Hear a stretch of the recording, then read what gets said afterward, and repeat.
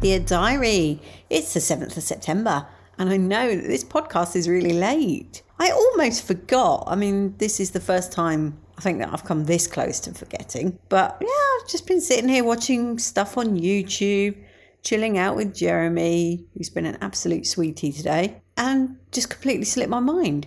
Also, it's such a slower pace of life here in Kent than it is in London that, I haven't got much to say, even if I did actually remember on time. The highlight of my day was taking a walk to a different corner shop because I refuse to take the car out just to go to the shops. It just doesn't feel right. Haven't done it in years and I don't think I should start now. Consequently, I looked on the map and found a different shop because I'd been going to one just to get my can of Coke fix. And it's very close to the school that I used to go to. And it's shocking. It's just shelves of biscuits, crisps and sweets and alcohol. That is all it sells. It literally does not sell a can of beans, which is why I had to go somewhere else tonight because I just fancied some beans. Wow, this podcast is going to break all records, isn't it? Talking about buying beans.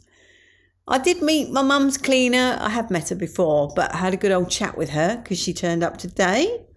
Did a very fine job indeed. She was telling me about how Jeremy is actually starting to accept her. I mean, I'm not sure how long she's been cleaning for my mum, but it's many years. So it's interesting that he's just decided that she's okay. I think the reason he doesn't like her much is he associates her with the vacuum cleaner, I guess. And he's not a fan. Not a fan. But he has definitely been a real cutie. In fact, I introduced him to somebody at work today because he came in and was yelling at me this afternoon. And I was trying to talk on the Teams call and it was putting me off. So in the end, I just picked him up and shoved him in front of the screen. And yes, he wasn't that chuffed with it all, but he sat very patiently.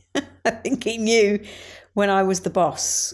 So I was able to finish my call. And then he went back to whinging at me until I gave, what did I give him? Oh, one of his sticks. Matt calls those cat crack because Renly, that's Matt's cat, absolutely loves them. Much love and gratitude.